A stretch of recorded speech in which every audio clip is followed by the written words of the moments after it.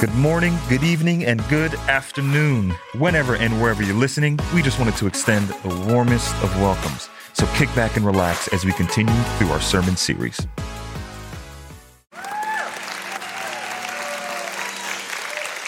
Whew. Northgate, you all are some special people.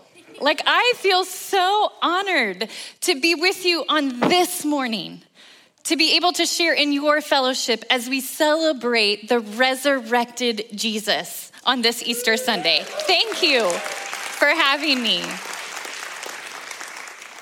As Larry said, we have twin boys that are about to turn 4. We have a 1-year-old. They are home with Grandma and Papa. Thank you, Jesus. All right? He is risen indeed. We have a little bit of a break, my husband and I. We are so happy to be here. I got the videos. They found the Easter baskets that I left before them, so they're still celebrating. It's fine. But man, is it good to be here with you all. And I don't know about you, but with Easter comes this expectation to be excited because we should be excited because Easter changes everything. The resurrection changes everything. Death has been defeated. Sin has been forgiven. All of life is different because Jesus rose from the dead. And yet, there's also this pressure to feel ready to celebrate, when maybe the reality that this changes everything doesn't actually resonate super deeply with you. Maybe when you look at your life, you're still wondering when the change is going to happen. That nothing actually feels very different. Sin is still a part of your story. You look around and death is still everywhere. You question, is forgiveness for you, even for that? And so there's this tension that comes with Easter. We want to celebrate and we want to rejoice of the gift of the fact that death has been defeated, and yet our current reality doesn't always feel that way. We look around at the world around us, there's literally a war happening right now. Most of us in this last year, 2 years, have lost people that we have loved. They're not going to be at the Easter table with us this year. And so sometimes if we give ourselves space at Easter, we get to start asking some of the questions. What's the gift for today? Not later, not when you come again, not when we're all in eternity with you celebrating and we really actually get to see all of the tears wiped from our eyes, but today. What does Easter mean for me today? What are the gifts of the resurrection that I can grab a hold of, even when it doesn't feel like everything has changed? But more often, that things are exactly the same. And so this morning, I want to look at some snapshots of the resurrection story, some friends of Jesus and how they experienced that first Easter. That first resurrection morning.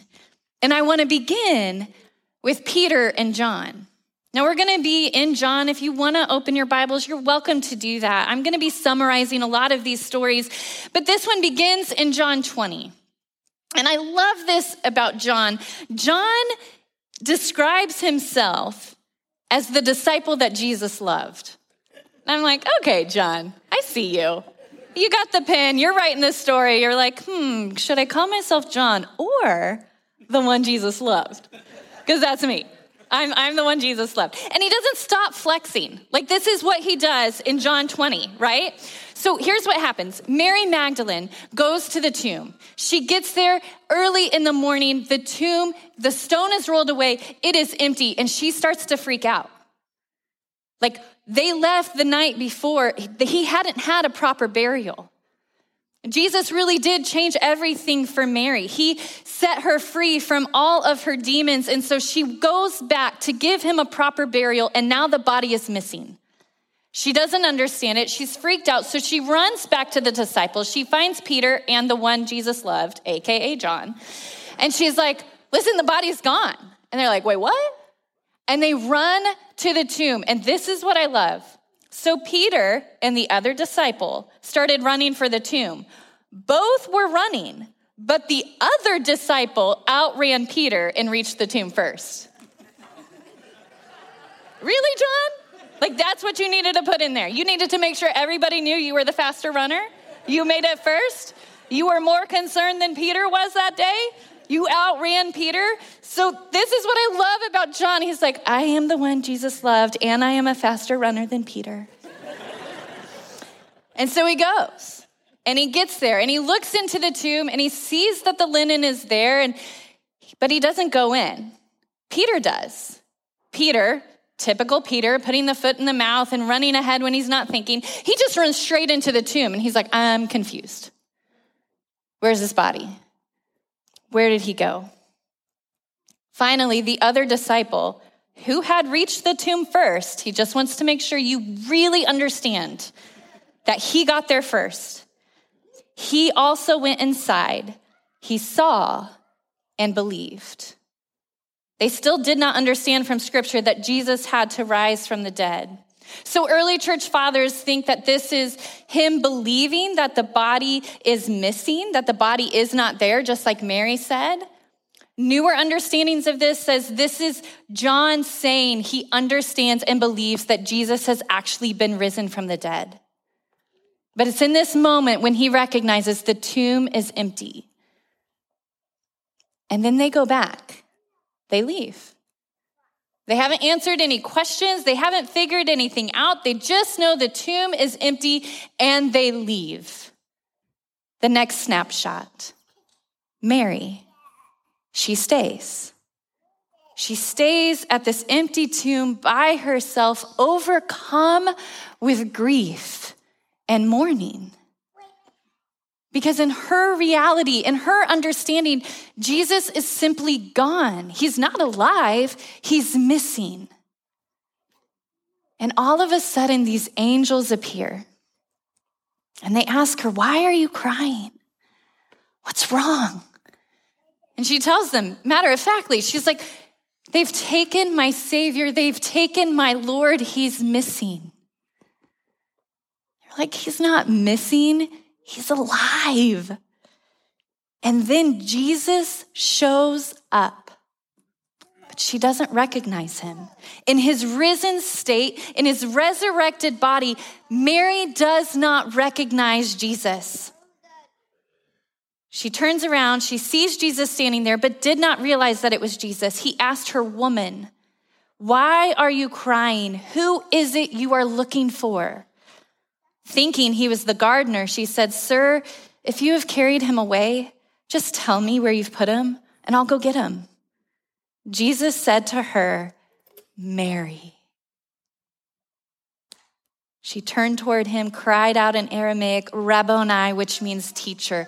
Immediately, as soon as Jesus mentions Mary's name, she knows that it is him. She may not have recognized him by looks, but she recognized the sound of his voice, and she recognized the one who had set her free so many years ago. When she was struggling with demonic influences, when she wasn't right in the head, when everybody who walked by her chanted, unclean, unclean, she recognizes the man who set her free. And didn't just set her free and bring her back into a right state of being, but welcomed her along to follow with him. And she was there till the very end, the first one that Jesus shows himself to, which is crazy. If Jesus was doing things by the book, which if you've been walking with Jesus long enough, you know that he never does that. He likes to flip things up on their head because a woman's testimony at that time was not valid. Her going and declaring that Jesus was alive didn't make sense. If you wanted to make sure people knew you had risen from the dead, which is a big deal, you find a guy to tell that to, not a woman. A woman's voice didn't matter then. It doesn't make sense that Jesus would choose Mary to show himself, but he does it anyway. And she recognizes him as soon as he says her name. And then he gives her some directions. Go and tell the others. Go and make sure that they understand that it is just as I have been trying to tell you all along, and you guys have been a little slow and unable to figure it out. I am alive. I did what I said I was going to do. I have defeated death. I have conquered sin. I am alive. Go and tell the others. And that is what she does. The next snapshot. The disciples, including Peter and John, they left that morning and they went back into a room. And it says that they are behind a locked door for fear of the Jews. They're afraid. Maybe they understood that Jesus had risen from the dead.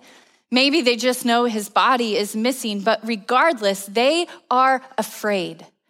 The fullness of the reality of the resurrection has not yet hit them.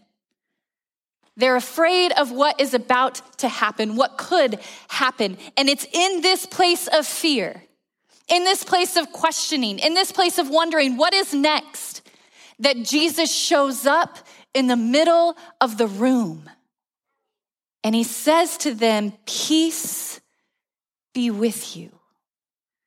After he had said this, he showed them his hands and side. The disciples were overjoyed when they saw the Lord. Again, Jesus said, "Peace be with you. As the Father has sent me, I am sending you." And with that, he breathed on them and said, "Receive the Holy Spirit. If you forgive anyone's sins, their sins are forgiven. If you do not forgive them, they are not forgiven."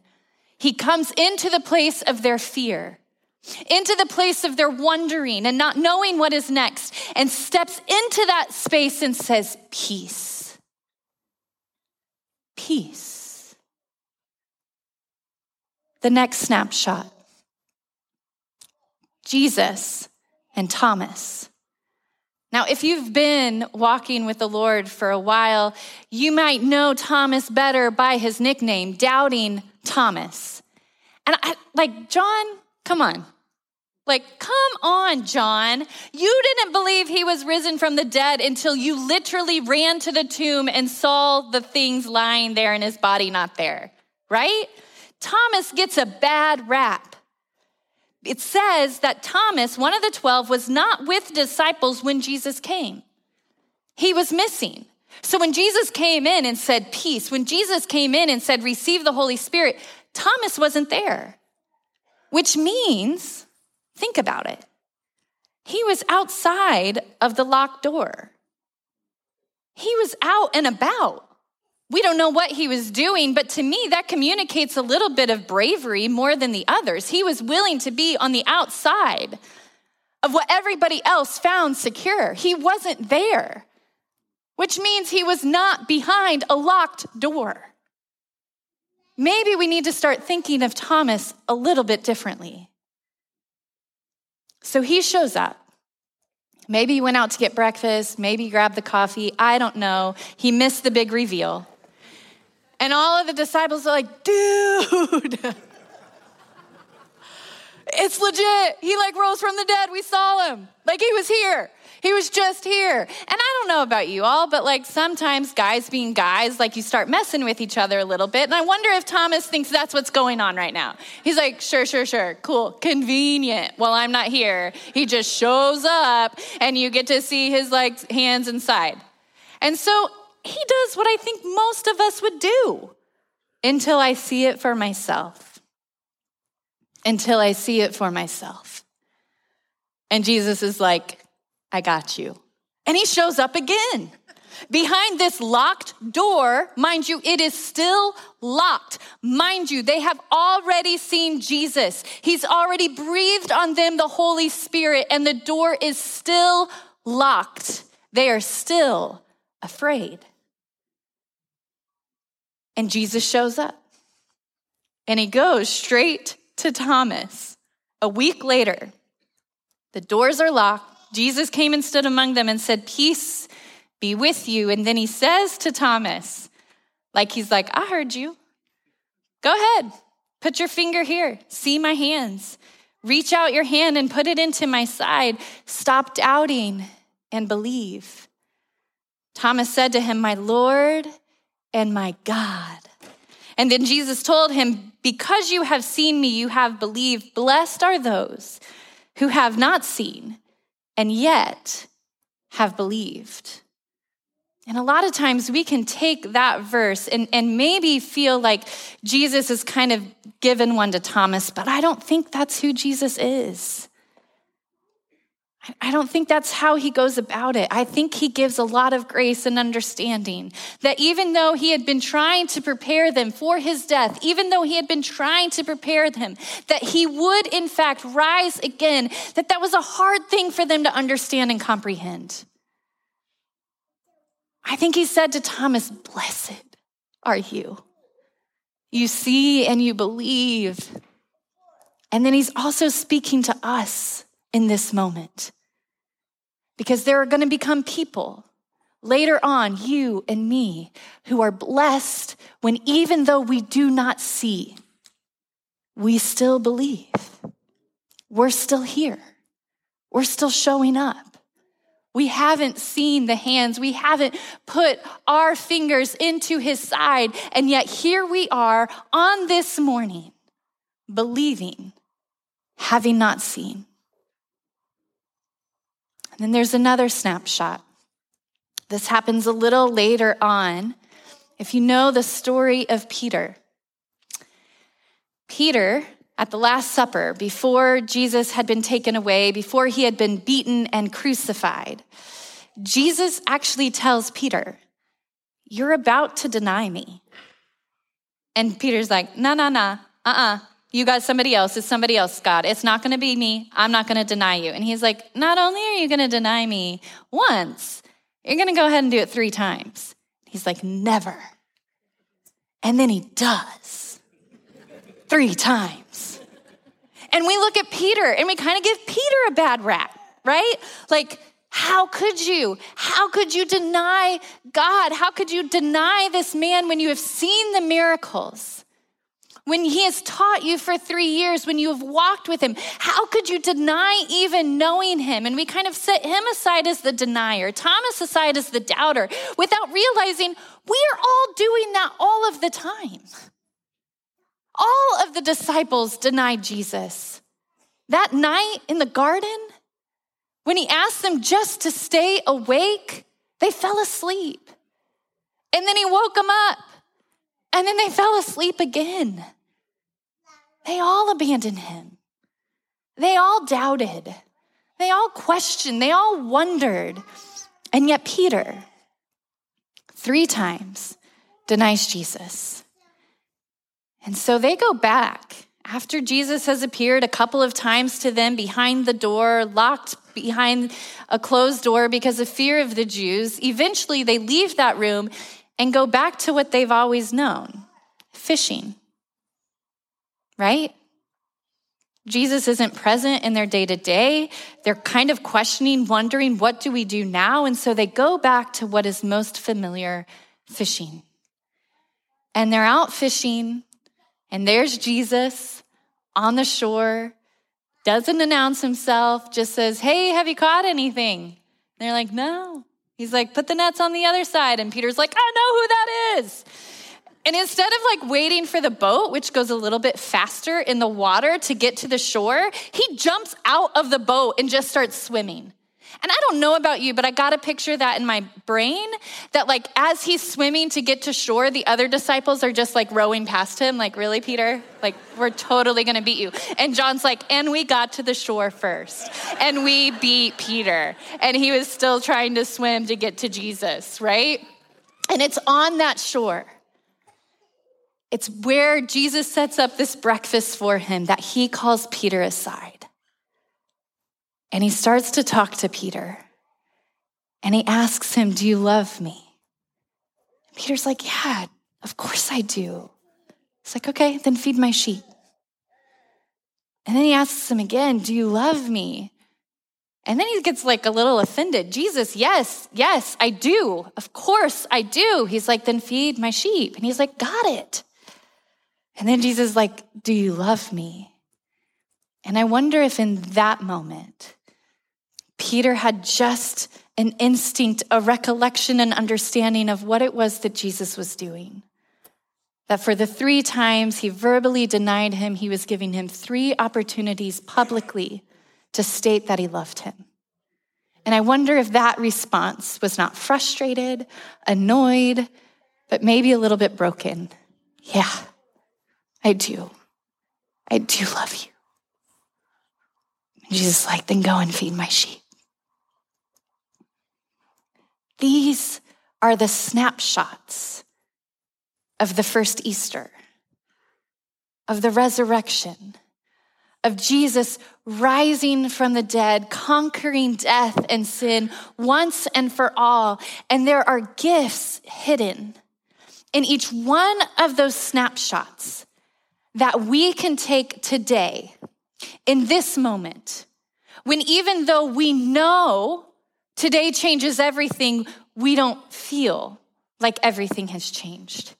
Even though we know we are now no longer slaves to sin, we still deal and struggle with sin. Even though we know a day is coming when death will no longer be our reality, we are still faced with seeing death all around us. There are gifts hidden in each one of these snapshots that we can celebrate and take today on this Easter day. So we go back to Peter and John running to the empty tomb, not fully understanding, not getting it, and yet realizing that Jesus is faithful. He does what he says he's going to do. He follows through. Everything he said would happen, happened. Every promise he has made has been, will be fulfilled. You can trust Jesus. He did it. He rose from the dead. They showed up. The tomb was empty. He is alive. Some of us need the gift of knowing that he is trustworthy, that he is faithful. Even as we're questioning, even as we're wondering, will you come through, Jesus? The gift of the resurrection is yes. Yes, he will. Yes, he does. Yes, he has. You can have the gift of knowing that your God is faithful today. And we go to Jesus and Mary. And the gift that Jesus offers in that space, in that moment, was he knew her name. He knew her intimately. And what about you? Do you know that he knows your name? That he sees you? That he understands what it is that you are currently walking through? He is with you. He is for you. He is not against you. He speaks your name. Do you know that Jesus? Do you know that Jesus who is so close to you that when he says your name, you recognize his voice? Because that's a gift that's being offered to you this morning. The gift of being known. And not just that, but the gift of upending societal structures that would be unjust, unfair, things that would oppress. He upends it. He overturns it. And we might not see the reality of it right now in this moment. And yet we can look at the resurrection and see that that's exactly what he does. He used a woman when in that day and time, women didn't matter. Their voices didn't count. Are there places in your life where you feel like you're waiting for justice to come, where you're waiting to be seen and known, celebrated, acknowledged for what it is you bring to the table? That's the gift of the resurrection this morning. You are seen, you are known, and he is speaking your name. And then he goes into that room where all the disciples are, and they are afraid. They are filled with fear of the future. They are left with all of these questions. They don't understand what is going on. And the gift of the resurrection is peace. Peace. For those of you who are in a fearful state this day, he gives you the gift of peace. And his peace is different. His peace is a peace that transcends understanding. It guards our hearts and our minds, which needs to happen, right?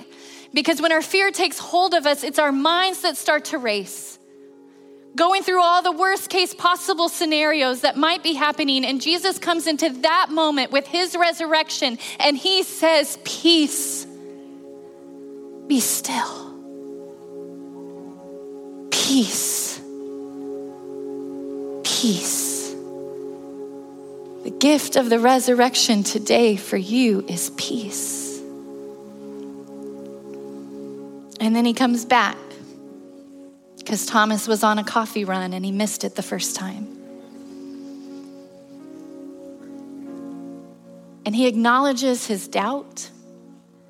He acknowledges the fact that he was going to wait to see in order to believe. The gift of the resurrection is that there's space for your doubt today. That maybe you're still wondering, maybe you're still questioning, maybe you still don't have this thing all figured out. Maybe it's still very weird to you that a guy was dead and now he's alive and this changes everything. Maybe that's a hard thing for you to wrap your mind around. Maybe life hasn't turned out the way you thought it would when you said yes to Jesus. Maybe it's been a lot harder, a lot more painful. Maybe you're still waiting on prayers to be answered. Or maybe you got answers you didn't want.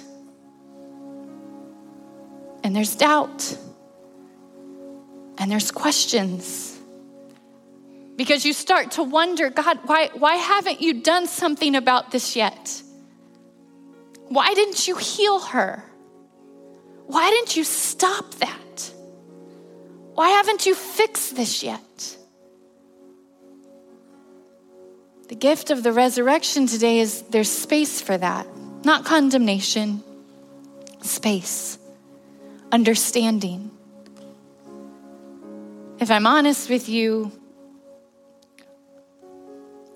this is where I found myself a lot lately.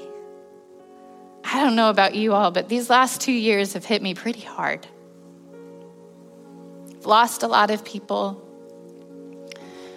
A couple months ago, we lost a baby, our fourth one. Just questioning why. I don't understand. This week, we found out that a friend of ours accidentally drowned, and his funeral is on Wednesday. Another friend, her sister was murdered 2 weeks ago. I don't understand, right? I don't understand on a day when we are celebrating life and resurrection and this changing everything, why so much in my reality doesn't feel like that. And I love the fact that in the midst of this celebration that Jesus gives us space where we don't have to be in a celebratory mood, where we can still bring our doubts and our questions, our heartaches and our pain. And he very gently says, put your hands here. Put your hands here. I see you. There's space for you. And then back on the side of the water, Peter, having denied Jesus 3 times, the gift of the resurrection in that moment is forgiveness. Even the things that you feel like are unforgivable, the things that you keep coming into this space with, filled with guilt and shame, the resurrection takes that away. It doesn't matter what your past is. The gift of the resurrection says it is done. It is finished. There is a new you, and that is what I see, and that is what I celebrate, and that is what I call you to. Your sin does not define you. Your worst mistake does not define you. You are not disqualified. You are loved. You are seen. You're forgiven. For some of you this morning, the greatest gift that you could walk out of this room with is forgiveness. To finally let it go. The very thing that you feel like keeps Jesus from approaching you, keeps Jesus from loving you, the resurrection speaks differently to you. He sees you. He comes to you. He forgives you. This is our Jesus. This is the resurrection. Yes, it changes everything. Yes, death has been defeated. Yes, sin has been forgiven, but you also get peace. And you also get somebody that you can trust. And you also get somebody who shows up and knows your name. Somebody who doesn't expect or ask you to be somewhere where you are not, but gives you space to be exactly where you are and meets you there. And you get a God who looks at you in your face over and over and over again and says, I forgive you. I forgive you. I love you. I love you. It's why I did all of this. It's why I went through all of this. I love you. That is the gift of the resurrection. And so maybe not everything is perfect yet. Maybe not everything has been restored yet. Maybe you're still waiting on prayers to be answered. And yet the resurrection means just as much to you today, in this moment, as though everything was made right. Because these gifts are yours. These gifts are mine on this day when we celebrate that the tomb was empty and Jesus rose from the dead. Let's pray. So Jesus, thank you. Thank you for being kind and gentle, for being strong and brave, for enduring all of it, God, so that we might know life, that we might know forgiveness, that we might know hope, that we might know trust. Jesus, you have been so good to us, so kind to us. Thank you for loving us. Thank you for the gift of the empty tomb. Thank you for not staying dead. Thank you for coming back to life and giving us the hope that even in the midst of all that we are experiencing, all that we are going through, even in the midst of that, God, that one day we know all will be made right. And that gives us reason enough to praise you. It's in your name that we pray. Amen.